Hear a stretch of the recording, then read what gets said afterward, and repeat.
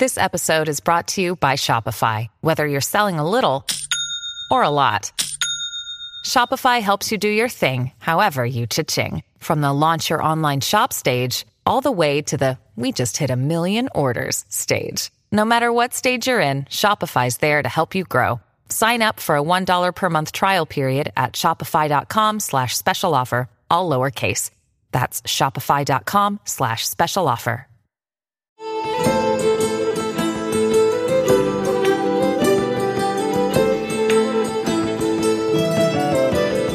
Citoyens.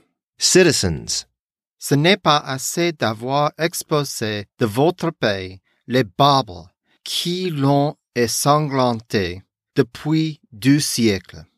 It is not enough to have expelled the barbarians who have bloodied our land for 2 centuries. Ce n'est pas assez d'avoir mis un frein aux factions toujours renaissantes qui se jouaient tour à tour aux fantômes de liberté que la France exposait à vos yeux. It is not enough to have restrained those ever-evolving factions that one after another mocked the specter of liberty that France dangled before you.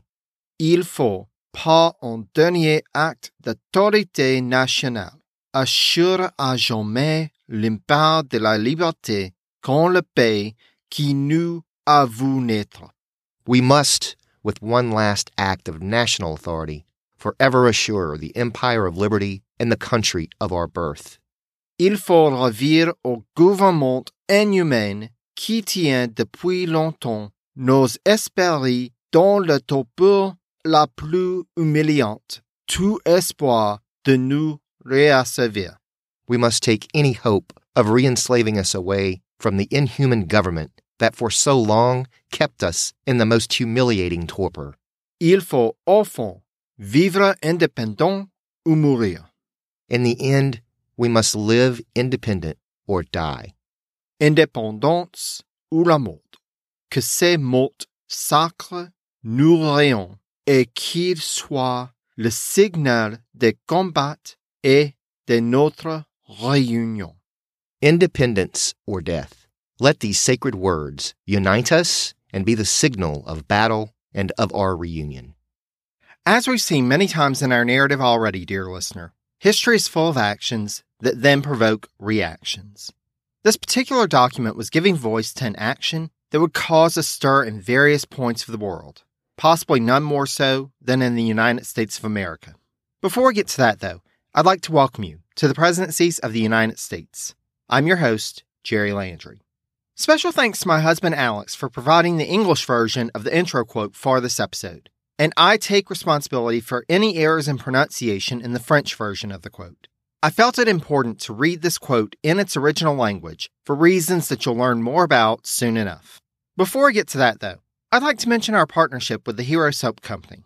Given the current state of affairs, cleanliness is more important than ever, and the Hero Soap Company uses natural ingredients and essential oils to craft products that will soothe and cleanse your skin. Even better, they donate a percentage of their proceeds to charities that support veterans, first responders, and their families. By using the direct link on the website or going to Hero Soap Company, that's all one word, .com, and using the promo code PRESIDENCIES at checkout, in addition to getting 10% off of your purchase, you'll not only help support those who have served the U.S. on the front lines, at home, and abroad, you'll also help me to offset the cost of this podcast, ensuring that I'm able to keep going on this journey for years to come. The journey that led to the drafting of the words in our opening quote was a long and troubling one.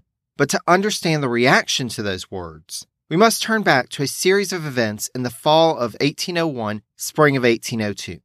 We discussed in episode 2.21 the rebellion plot dubbed Gabriel's Rebellion that had been unsuccessfully set into motion in the summer of 1800 and then violently quashed, with 27 individuals killed by Virginia authorities for their role in the plot. Though, as discussed in episode 2.22, the executions were intentionally done in a public way that many in both the free and enslaved communities in the Richmond area would witness the consequences for the uprising of enslaved individuals, the death of Gabriel and his fellow freedom seekers did not quash the flames of liberty within some still held in bondage. Indeed, one of the leaders in a new plan that began to be developed in the fall of 1801 was an enslaved individual named Sancho, who historian Douglas Egerton asserts had been, quote, most likely a member of the Petersburg wing of the widespread 1800 conspiracy. There were some parallels to Gabriel's rebellion in this new plot, but unlike Gabriel, Sancho, quote, worked instead to recruit a dedicated group of followers who would raise men quickly when the time came. And the date of the beginning of the rebellion, quote, was a closely guarded secret. Egerton also noted that, quote, as for the plan itself, it was as simple as Gabriel's was complex. The small group of core conspirators would recruit as many folks as they could, then begin to kill white people sometime around Easter 1802. Quote, evidently, the leaders assumed that the authorities would quickly offer concessions. Only then would the rebels formulate their final demands, which certainly would include their freedom, the right to their earnings, and an equitable distribution of property. Unfortunately, this new plot suffered from some of the same problems as Gabriel's. Namely, word started leaking out as more people got involved, and the further the news spread, the less control the conspirators had over the secret. Before long, the planned rebellion was being discussed in the enslaved community from Petersburg down to Norfolk, then crossed the state border into North Carolina. Not content to just hear about a planned rebellion in Virginia, some enslaved individuals in North Carolina began to make their own plans. Again, from Egerton, quote, despite all the similarities and ties to Sancho's plot, the North Carolina wing of the conspiracy began to take on a life of its own. This large geography and uncontrollable network meant that, as early as December 1801, the white community was starting to get wind of this plot, and on January 1, 1802, slave patrols in Nottoway County caught a number of enslaved individuals from the area that were involved. As with Gabriel's rebellion, two of the leaders in the Nottoway County organization were hung, but this did not mean that the overall plot was thwarted, though several of the other enslaved individuals who had been brought into custody shared that the two leaders in that county, quote, were not the originators of the plot. As the year went on and Easter drew closer, more and more enslaved individuals in other counties who were involved in the conspiracy were captured, and white leaders started to get a sense of the scope of the plot. Word also got back to then-Governor James Monroe from the mayor of Norfolk that the plan was for the rebellion to start, quote, on the night of Easter Monday. The mayor was at first incredulous at the rumor, but he was finally convinced and gathered a patrol that rounded up more enslaved individuals. From there, the connections were traced back, and finally, Sancho and the original conspirators were brought into custody. By May 15th, most of them were hung at the gallows. This left the North Carolina end of the conspiracy. This group had opted against the Easter date and instead decided to rise up on June 10, 1802, which was the night of the local Baptist Association quarterly meeting. Their plan was to set the entire hamlet of Windsor on fire, then hopefully gather reinforcements to march back into Virginia to help the conspirators there. However, on June 2nd, a slave patrol searched a cabin where they found a letter, quote, containing the names of about 14 Negro men who were part of the conspiracy. Soon enough, all of them were captured, along with other enslaved individuals in neighboring counties. As Egerton wrote of the aftermath, quote, the Easter conspiracy was over, but the white fear it inspired was not. And a year and a half after the Easter conspiracy was broken up, white Americans would have even more reason to be anxious due to events taking place hundreds of miles south. When last we discussed the situation in Saint-Domingue back in episode 3.14, a new French military commander, General Rochambeau, had taken charge and, through his brutal tactics, had only succeeded in strengthening the insurgent force. The insurgents, who had taken to calling themselves the quote-unquote indigenous army, were, according to historian Laurent Dubois, quote, jointly led by a solid coalition of ex-slave and colored officers. Previously, leaders of the insurgency had drawn on the ideas of the French Revolution and had proclaimed a desire to remain a part of France. As 1803 went on, however, General Jean-Jacques Dessalines and his officers altered the French tricolor that they had previously fought under. Again, from Dubois, quote, in 1793, the tricolor had been a symbol of the unity among whites, people of color, and blacks, all joined in defense of the Republic. Dessalines and his commanders, however, removed the white strip from the flag, quote, and sewed the blue and the red back together again. The message of the new flag was clear. Through their brutality, the French whites had forfeited their right to be included in the new political community being forged in the colony. Black and colored residents were united in opposition to the whites.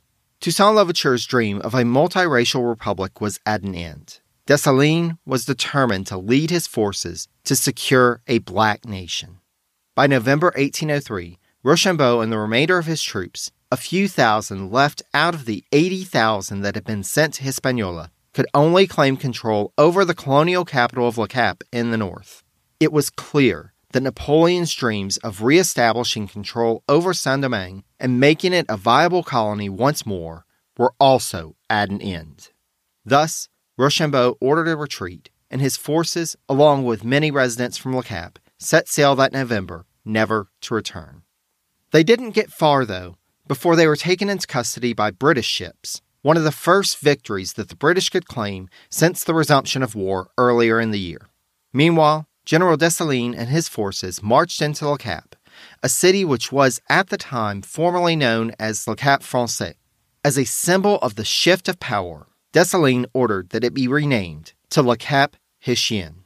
Only one more thing was needed for this new nation, a Declaration of Independence.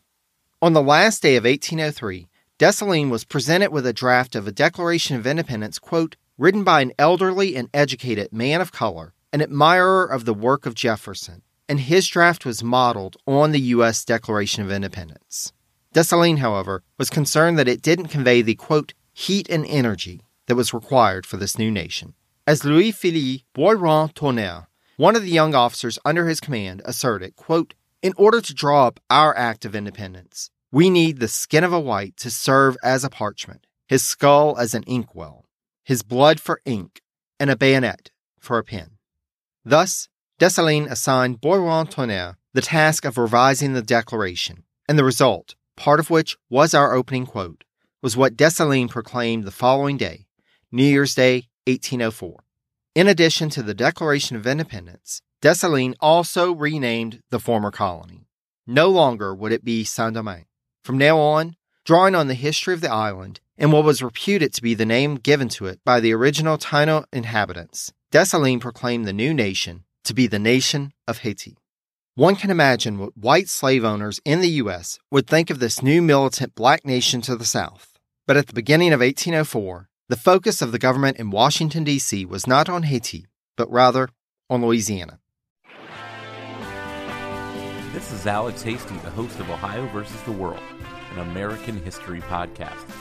On Ohio vs. the World, we'll travel back in time with the authors, historians, and even witnesses to visit the most exciting, consequential, and too often overlooked topics that have shaped America's history. There seems to be an Ohio connection to so many important moments. When you said Ohio versus the world, we did some damage. So join us and we'll take a deep dive to enlighten, educate, and entertain you as Ohio versus the world makes history fun again.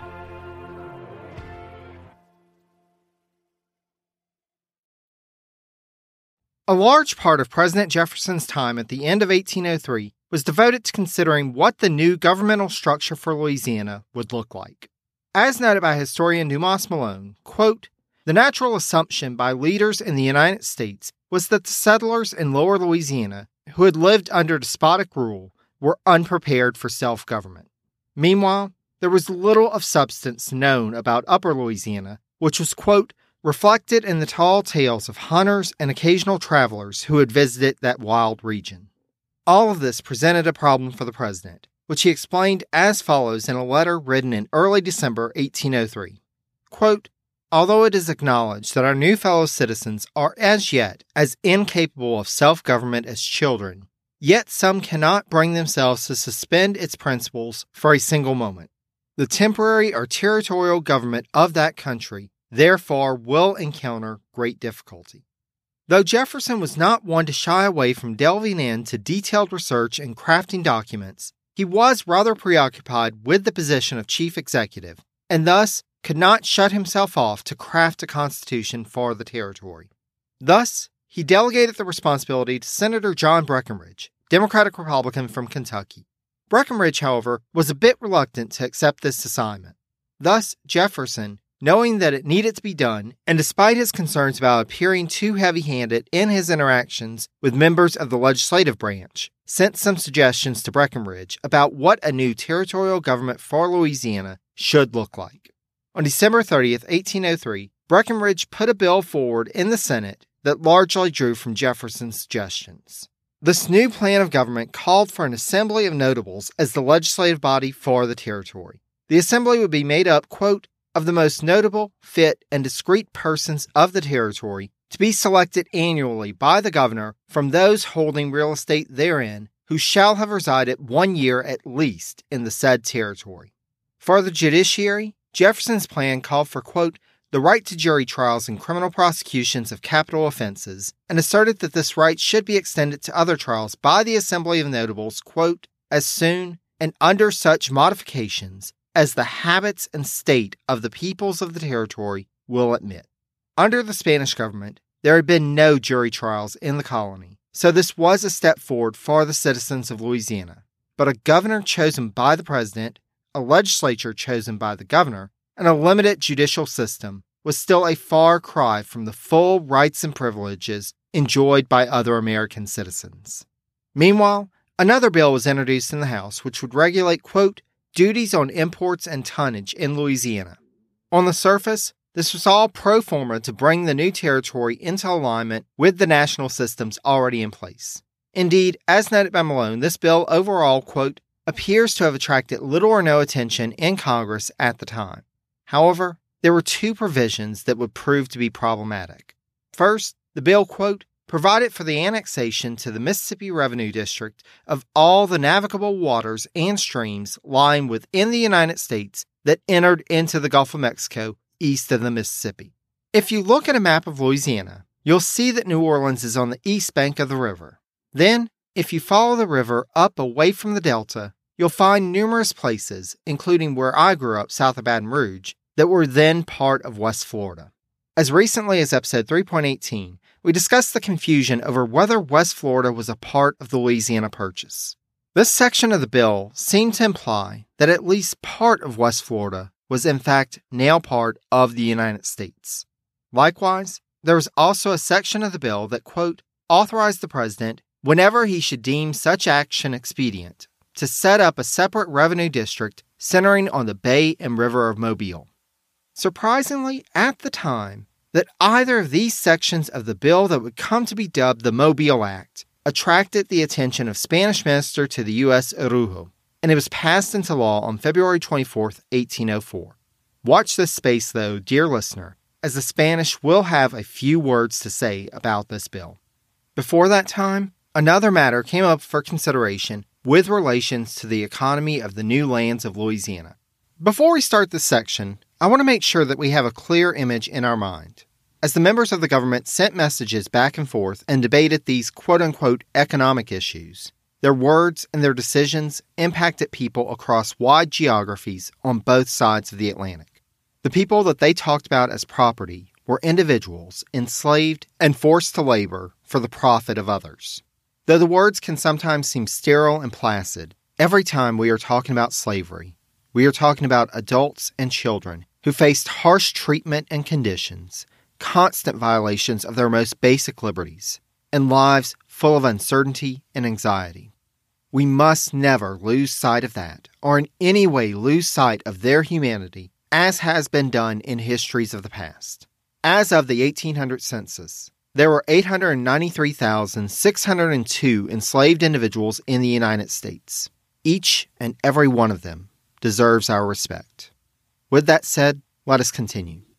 As we noted in episode 1.24, slavery did exist in the Louisiana colony. In the city of New Orleans alone at the time, of the around 10,000 residents, nearly half were either free people of color or enslaved individuals.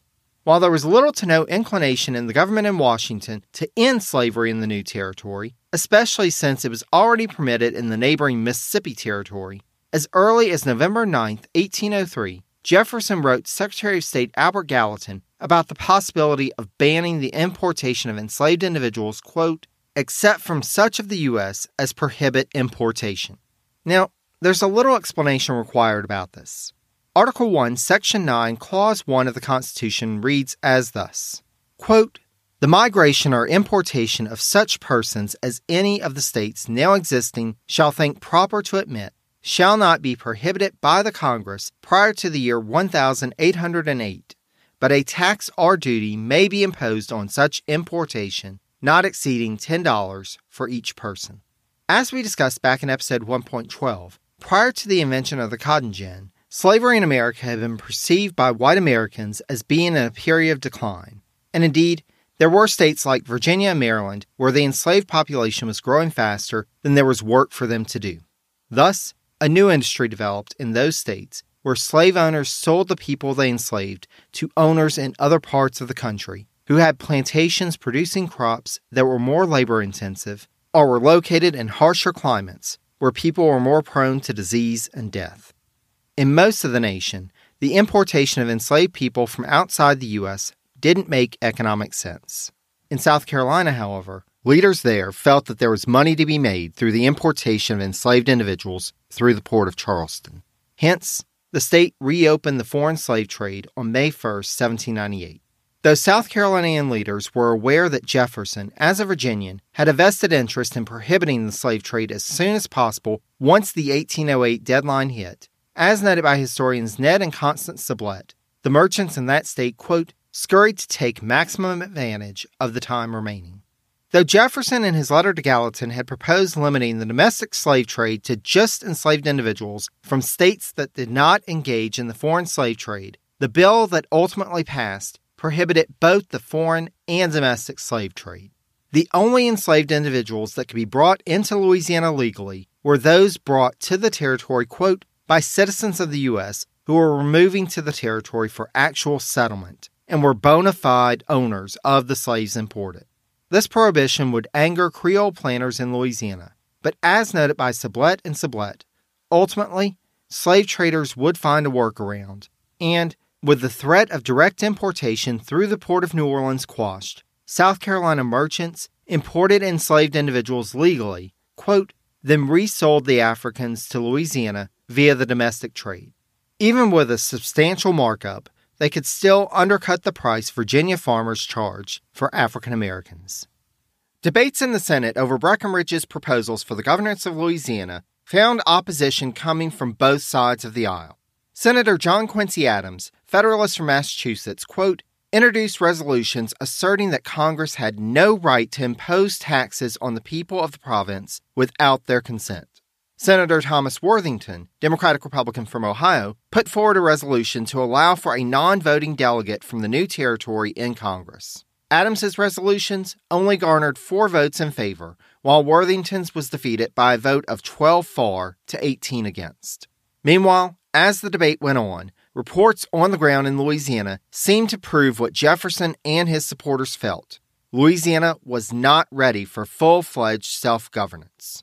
William C.C. Claiborne, acting in his role as temporary governor of the new lands, wrote to Madison on January 2nd asserting that, quote, if I have a political uneasiness at this moment, it arises from the great latitude of the powers with which I am temporarily entrusted. The exercise of discretionary powers in matters of moment is to me an irksome duty. I feel sensibly the weight of the responsibility which rests on me. I, however, indulge an anxious hope that Congress will soon relieve me from that difficulty.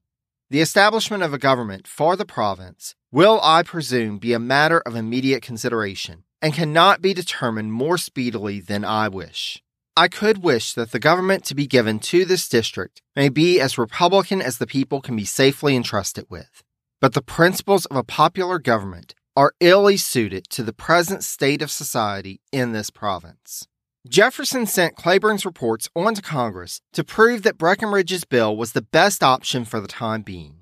Ultimately, on February 18, 1804, the Breckinridge bill passed by a vote of 20-5 and was sent on to the House. There, it would face a new round of opposition, at times from surprising corners. Speaker of the House Nathaniel Macon, Democratic-Republican from North Carolina, was a staunch supporter of Jefferson. However, even more important to him than his loyalty to Jefferson was his commitment to the idea of self-government. Thus, Macon put forward a motion to strike out the entire section of the Senate bill creating a legislative council appointed by the territorial governor, and Macon's proposal was approved by the House overwhelmingly. In place of this section, the House approved a substitution which would create a similar body as the original proposal, but would limit the legislative council to a term of 1 year. At that point, the 13 seats on the council would, quote, be elected from districts that the original council should set up. The House was willing to give Jefferson a stopgap government, but it wanted to ensure that the stopgap was only temporary and would soon give way to representative government. When the bill came to conference to determine a compromise that both houses of Congress could live with, it was agreed that the Legislative Council would have a limited time span, but the can was kicked down the road a bit. A year after the new government came into effect on October 1st, 1804, it would expire, and by that point, the federal government would have to have a new government apparatus in place for Louisiana, or, as it would now be known, the Territory of Louisiana, encompassing Upper Louisiana, and the Territory of Orleans, which was a good chunk of what we now know of as Louisiana.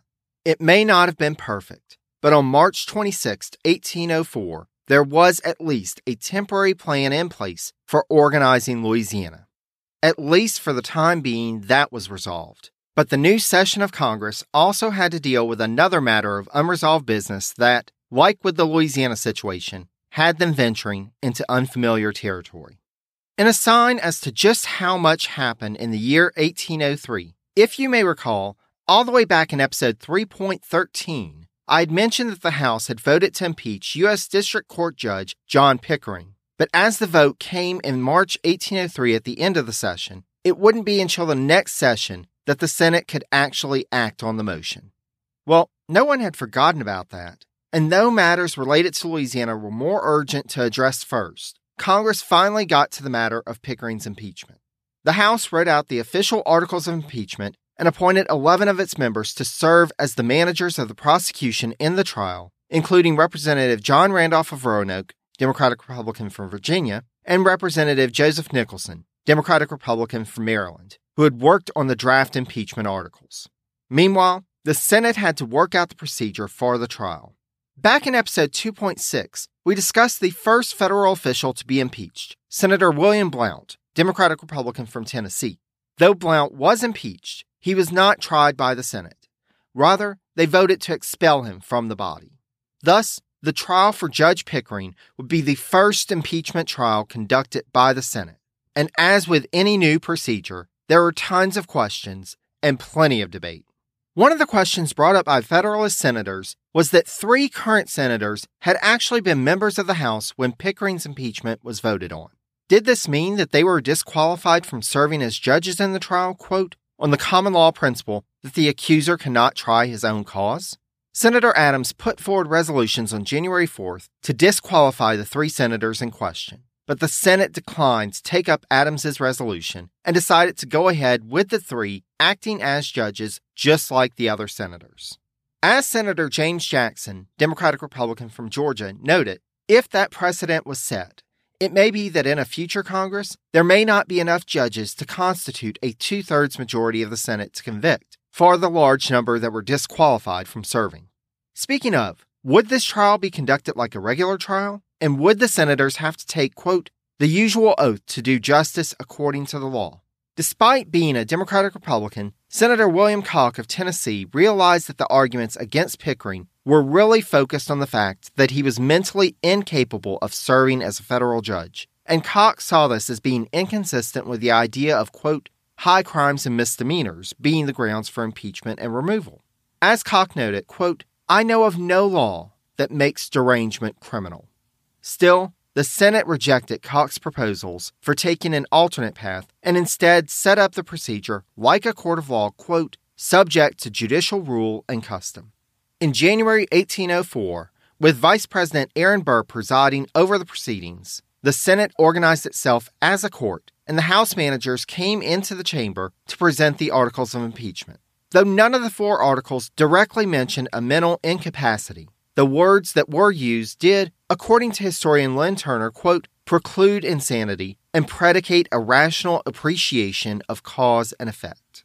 After 9 days of deliberation, the Senate sent its sergeant-at-arms to Portsmouth, New Hampshire, to present Judge Pickering with an order to appear before the impeachment court on March 2nd. In the meantime, senators from both parties settled into their respective stances. Though President Jefferson himself had suggested that the definition of misdemeanor should be expanded to, quote, cover all cases of misbehavior where criminal intent was not involved, the Democratic Republicans in the Senate doggedly stuck to a more narrow definition and tried to make the case fit the definition. Again from Turner, quote, by confusing insanity with criminal misbehavior, they, i.e. the Democratic Republicans, also wiped out the line between good administration and politics, and made any word or deed which a political majority might think objectionable the excuse for impeachment and removal from office. Likewise, Federalist senators constructed their arguments around the idea, quote, that acts justifying impeachment also had to be indictable, and sent letters to organized Federalists back in New England to oppose Pickering's impeachment. At noon on March 2, 1804, the first federal impeachment trial in American history began, but the proceedings were quickly disrupted by Senator Adams, who yet again brought up his resolutions from January 4th and urged that the 3 senators who had been in the House at the time the impeachment vote was called be disqualified from serving as judges. 2 of the senators, in order to keep the peace, agreed, but the third, an old friend that we haven't heard from in a while, Senator Samuel Smith, Democratic Republican from Maryland, yes, that same Samuel Smith who served as acting Secretary of the Navy until his brother Robert took the post. Senator Smith spoke up and declared, quote, that a false sense of delicacy should never prevent him from doing his duty, and cast his vote against Adams's motion. The motion lost by a vote of 8 for to 20 against. With that matter settled, the 11 House managers were called in for the prosecution, and Judge Pickering was summoned as the defense. However, Pickering was not there. Instead, Vice President Burr announced that he had been given a letter from former Representative Robert Goodloe Harper, Federalist from South Carolina.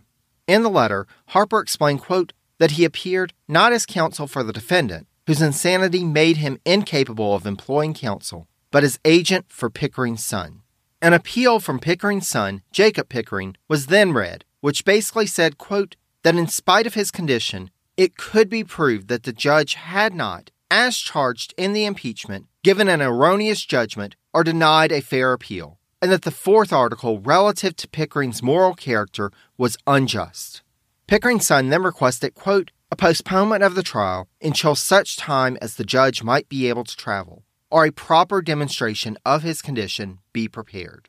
Burr admitted Harper to appear before the court, and the lawyer proceeded to reiterate his position as an agent for Jacob Pickering, not counsel for Judge John Pickering. Burr agreed to his continuing, quote, in that capacity, and Harper was about to request a postponement when an uproar came from where the House managers were sitting. Representative Nicholson objected to Harper being allowed to proceed, quote, in this anomalous capacity. Another manager, Representative Caesar Rodney, Democratic Republican from Delaware, introduced, quote, the legal argument that until the respondent appeared in court, either in person or by attorney, there was no trial. The court must order a default and then determine what the proper procedure might be. Burr turned the question over to the court, and the Senate opted to adjourn to a committee room in order to figure out how to proceed. After an hour or so of debate, and seeing no resolution coming anytime soon, the Senate agreed to end the proceedings for the day and continue to debate what to do.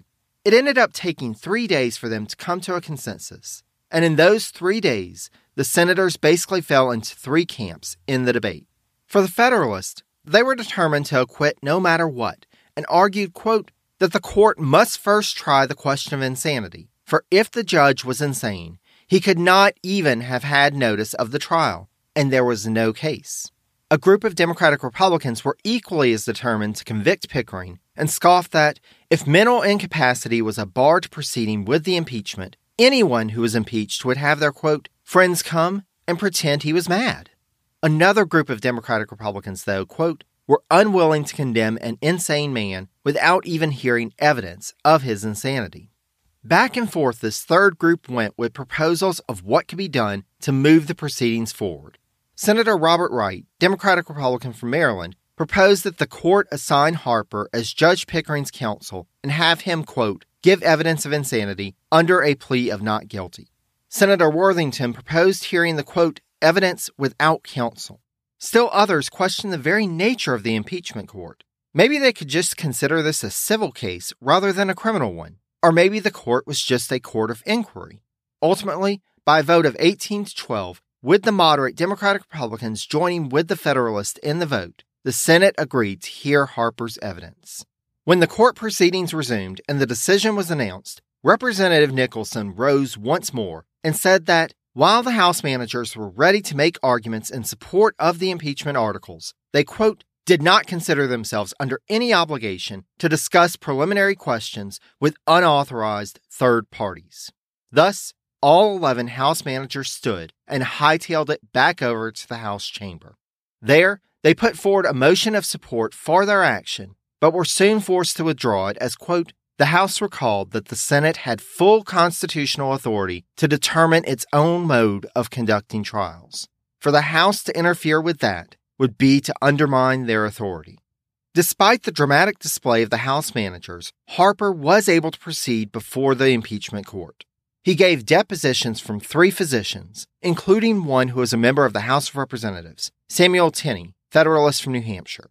He presented circuit court records attesting that Pickering's mental state, quote, had been considered a disability by the court in 1801. Indeed, it should be noted that under the Judiciary Act of 1801, the entire impeachment process would have been a moot point, as the circuit courts created under that act allowed those courts to appoint one of the circuit judges, quote, to exercise the functions of any district judge who became incapacitated. And in April 1801, Circuit Court Judge Jeremiah Smith had been appointed to take over Pickering's duties. However, as we saw back in episode 3.8, Democratic Republicans had made that act's repeal a priority after Jefferson's inauguration, and with its repeal, the district court was gone, and Judge Pickering was back on the bench. The court records, however, clearly showed why Pickering had been replaced by Judge Smith. After presenting his evidence and making a last appeal for a postponement of the impeachment proceedings, Harper withdrew from the chamber. Now that the elephant in the room was acknowledged, the Democratic-Republican senators united once more, and with a vote of 19-8, agreed to proceed with the trial. Thus, the House managers returned to the chamber to present their evidence and call their witnesses. As Turner notes, quote, since no representative of the accused was present to cross-examine them, the witnesses reveled in a freedom which would have been denied them in a regular court. They were allowed to hear and confirm each other's testimony.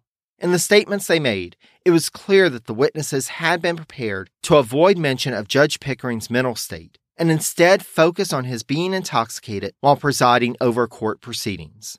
Indeed, some of the witnesses went so far as to, quote, declare that his insanity had been produced by habitual use of ardent spirits. In another odd departure from standard court proceedings, the 2 senators from New Hampshire, Simeon Olcott and William Plumer, both Federalists, were invited, quote, to give evidence in the case. Having 2 of the judges presiding over the trial also serving as witnesses was highly irregular and ethically unsound. But hey, why not? It's not like anything else with this trial has been usual. The 2 senators attempted to speak on Pickering's behalf, but in Senator Plumer's assertion, quote, that Pickering's insanity was the cause of his intemperance, some of the Democratic-Republican senators who had been on the fence instead saw this as proof that the witnesses' statements that his drinking had caused his mental impairment were accurate. After Olcott and Plumer spoke, the House managers wrapped up their case, and it was now up to the Senate to determine how to proceed. Vice President Burr, realizing how things were going to go down and not wanting to offend Federalists who may support him in his future political endeavors, claimed that he was needed at home immediately and turned over the presiding chair to Senator Jesse Franklin, Democratic-Republican from North Carolina. Meanwhile, Senator John Brown, Democratic-Republican from Kentucky, still uneasy over the idea of convicting a man who hadn't committed a crime, asked to be given a leave of absence for the rest of the session. With Brown's departure, it was clear to the Federalist senators that the possibility of a last-minute rescue for Judge Pickering was fading. Senator Uriah Tracy, Federalist from Connecticut, put forward a resolution to postpone the impeachment proceedings until the next congressional session in order to compel Judge Pickering to appear before the court. But this resolution was quickly defeated. This defeat, however, did not dissuade Senator Samuel White, Federalist from Delaware, to put forward, quote, a long resolution which stated the reasons why a postponement should be voted. White's resolution got him into a back and forth with Senator Wilson Carey Nicholas, Democratic-Republican from Virginia. But finally, White's resolution was defeated, and a motion was passed by a vote of 20-9 to vote on Pickering's conviction the following Monday. That Sunday, there was some last-minute planning occurring on the Federalist side. At the prompting of Senator Timothy Pickering, Federalist from Massachusetts, who I should mention is not noted anywhere as being of any relation to Judge Pickering, Senator Adams spent the day drafting a protest to the proceedings of the impeachment trial as part of an idea by the Federalists, quote, to refuse voting upon the impeachment charges and to appeal to the public. Ultimately, though, Adams's work was for naught, as the plan was abandoned. Indeed, it seemed that as Monday drew ever closer, the Federalists were resigned to what they knew was going to happen. As Senator Plumer wrote that day, quote, tomorrow, no doubt, an insane man will be convicted of high crimes and misdemeanors. There is nothing here to induce me to tarry much longer, either as it respects myself or my country. I fondly hope I shall live to see the righteous separated from the wicked by a geographical line. True policy demands it. Remember those last two lines, dear listener. We will be expanding on that. For now, though, let's see the story of Judge Pickering through. On Monday, March 12, 1804, after a failed last-minute attempt by Senator White to focus the decision in on whether Pickering was guilty, quote, of high crimes and misdemeanors, which might induce some wavering Democratic-Republican senators to acquit, the vote was called, and by a vote of 20-6, John Pickering became the first federal official in the United States to be removed from office under the impeachment process. Democratic-Republicans, however, were determined that he wouldn't be the last. Though we'll go into the details in a future episode, on that same date, March 12, 1804, a report put together by a House committee, quote, appointed to inquire into the official conduct of Supreme Court Justice Samuel Chase was presented to the House with its recommendation for impeachment, and the House approved the report, a crucial step in proceeding with Chase's impeachment. The timing of this vote was meant by the Democratic-Republican leadership to be a clear signal to Federalists that they were ready to challenge the Federalist domination of the judicial branch.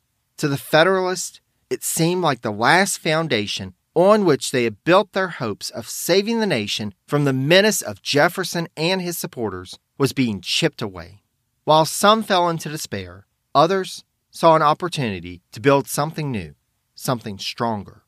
If the United States wouldn't look out for its own best interest, some Federalists began to question whether New England should take matters in its own hands in order to secure their interest. That's right. As Senator Plumer wrote in his letter, some Federalists began to think that a line should be drawn between New England and the rest of the U.S. Next time, we'll discuss the secession plot of 1804 in an episode I'd like to call A Plotting We Will Go. To wrap up this episode, I'd like to give special thanks again to my husband Alex for providing the English version of our intro quote. He supports this podcast in so many ways and is an integral part of Team Presidencies, so I can never thank him enough. Special thanks also to the Itinerant Band for their graciously allowing us to use clips from their rendition of Jefferson and Liberty for our intro and outro music for this series. If you haven't listened to their music yet, I have a link to their site on the website for Presidencies. I've listened to their albums a number of times while working on scripts for the podcast, as it's great for getting me in the zone to write about the Jefferson presidency. I'd also like to do a shout out to our patrons, Michelle, Kara, Scott, and in particular, our newest patron, Matthew. Thanks to the generosity of our patrons, the monthly podcast hosting costs are paid, I'm able to obtain access to new resources, and we can continue our journey through presidential history on firmer financial footing. If you'd like to contribute to the podcast as a patron, just go to patreon.com/presidencies and sign up.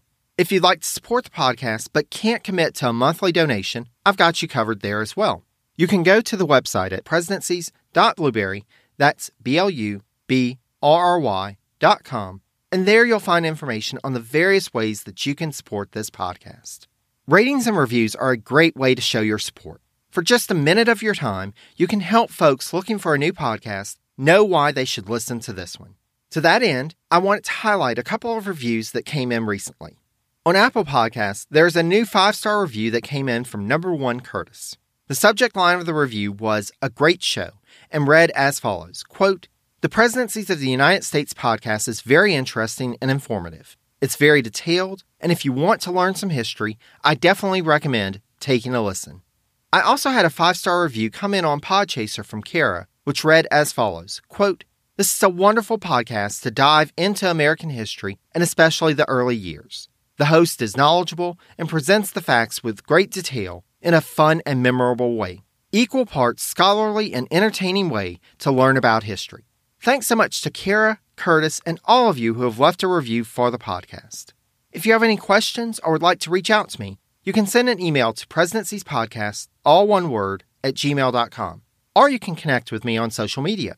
I'm available on Facebook at Presidencies, on Twitter at Presidencies89, or on Instagram at Presidenciespodcast, again, all one word. Finally, thank you so much for listening. I'm glad to have you on this journey through presidential history, and I look forward to spending some more time with you next episode. Until then, stay safe and healthy, be kind to one another, and take care, dear friends.